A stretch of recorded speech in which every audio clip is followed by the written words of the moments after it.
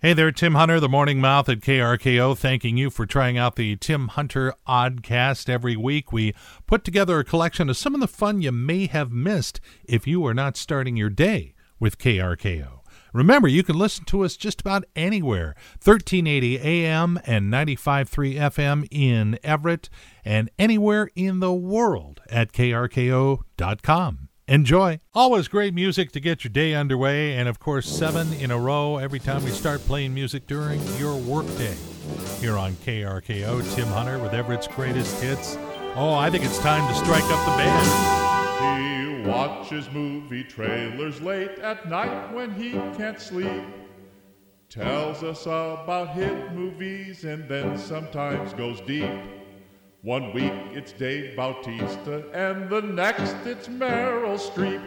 He just goes on and on. Maury, Maury, how are you? Maury, Maury, how are you? Maury, Maury, how are you?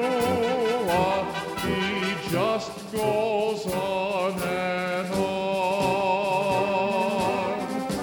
Isn't that beautiful? You know what? It makes my heart beat fast. It's so awesome. And Yeah, it's like a workout. A huge hit with a family and friends. Sure. They barely pay attention to me. Here's entertainment for you this Okay. week. So, are you a fan of the Fast and Furious movies? I'm becoming one. I really missed them all when they came out, but I've Right. seen a few here and there, and they're fun. You know, they've made 8 films have made $5 billion. Did you know that? Jeez. Huge. Wow. And so this week, it's Fast and Furious. They're doing like a little side movie now. Presents Hobbs and Shaw. Okay, Hobbs which are and two Shaw. of the characters Yeah, from the so movie. The Rock, Dwayne Johnson, plays Hobbs, and Shaw is a former military elite operative played by Jason Statham. And in this movie, they fight an anarchist, Idris. Is it Idris Elba? Is that how you pronounce that dude's name? I do, yeah. Yeah, okay. I don't know if we're right, but I yeah. do. Anyways, Fast and Furious presents Hobbs and Shaw. Heard That's- anything about it? I heard- I've seen the previews. It looks action-packed. Yeah, and- it's like, what have I heard about it? I've Yeah. heard a lot of screeching and Yeah. guns firing off and big races and all that Yeah. kind of stuff. So that's Okay. that's it. all right. New on Amazon Prime, and I have experience with this because I watched this entire series this weekend. Okay. It's called The Boys on Amazon Prime, and the gist of it, it's a world where superheroes, they have like an agent and they sell them to different cities to protect their cities. Oh, that's funny. Like Supernatural guy is in charge of Boston, you know. And Okay. so all the big superhero guys, but they're out of control. I mean, the superheroes just think they're God. So there's a group of vigilantes that are banding together to travel the world to fight corruption in the superhero world, and it's very entertaining. You know what it sounds like to me? Is that they're running out of ideas. Yeah, I know. But this is good. It's kind of like you don't see a superhero show where They're bad. the main superhero Yeah. guy is like a really bad guy. So, all right, that's all I got for you. Good morning. Feeling good. Here we go. It's KRKO. Tim Hunter playing Everett's greatest hits. All the songs that make you feel good, that get you singing along. And the only North Sound radio station playing the Rolling Stones and giving you tickets to see the Stones. We had our 2 Show Us Your KRKO winners. We have one last chance for you to score a pair of tickets. If you go to everettpost.com, click on contests, and you can enter to win a pair of Rolling Stones tickets. Deadline to enter a week from tomorrow. And now, exclusive insight into what they are thinking.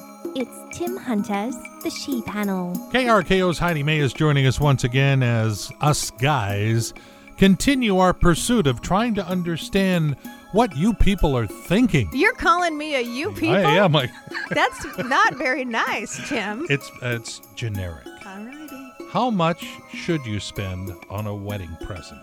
What are the guidelines? First of all, you got to think about what you can afford. I mean, I might be able to afford a nicer gift than my kids, because they're a little bit younger. And so I don't know. I think if it's a family member or something, I don't think there's anything wrong with spending like $100 or more. Wow. But if it's not, if it's friend's child or I don't know, friends or whatever, I don't know, $50. 50 is usually where I go. Yeah. And then I get the look, and then we go, okay, we'll go 75. Yeah. And it depends if it's someone I like, or if it's her side, then she can pay if for you it. don't like him, 25's okay. Gift card to Denny's. All right. Should you look for love, or should it just come to you? Sometimes when you look for stuff, it doesn't come to you. So sometimes it's best to not try to force it, is what I've learned over the years. Well, same here. You can go out and beat your brains out and try to meet people, and it just isn't happening, and then you give up. Yeah. And that's kind of what happened with me and my wife. I think it's what happened on The Bachelorette. Oh, that's funny. When you were a kid, which celebrity did you have a secret crush on? Sean Cassidy. You have an instant answer on that one. To what degree? I was in his fan club, a member of his fan club, and I had a picture of Sean Cassidy on my bedroom wall at Green Lake, where I grew up. Oh, my. It was serious stuff. My late broadcast partner, Alice Porter, was a major Donny Osmond fan. Oh, yeah. And so she had a girlfriend. I think they were like 9 years old. And she had a girlfriend that kind of looked like a young female version of Donnie. So they entered this contest and included her picture, and they won. And they gosh. They got to meet Donny Osmond. That's hilarious. Yeah. And now you know, thanks to Tim Hunter's The She Panel. Insightful, hard-hitting, deep-thinking. I think we avoided all those. Good. That's my goal right there. You are listening to KRKO. Yeah, you found us. Thank you. This is Everett's Greatest Hits. More on the way. Kool and the Gang in the On Deck Circle. And here we are, first day of August. Can you believe that? Tim Hunter getting excited. We're less than 2 weeks away from the Rolling Stones. If you do not have your tickets yet and you wouldn't mind winning a free pair, you need to go to everettpost.com. It's our sister media company, everettpost.com. You go to the contest page, you fill out an entry blank, and a week from Friday, someone is going to win some Rolling Stones tickets. Might as well be you. More of the movie guy's already been by, but he had so much stuff to talk about, we have to wedge in a second segment.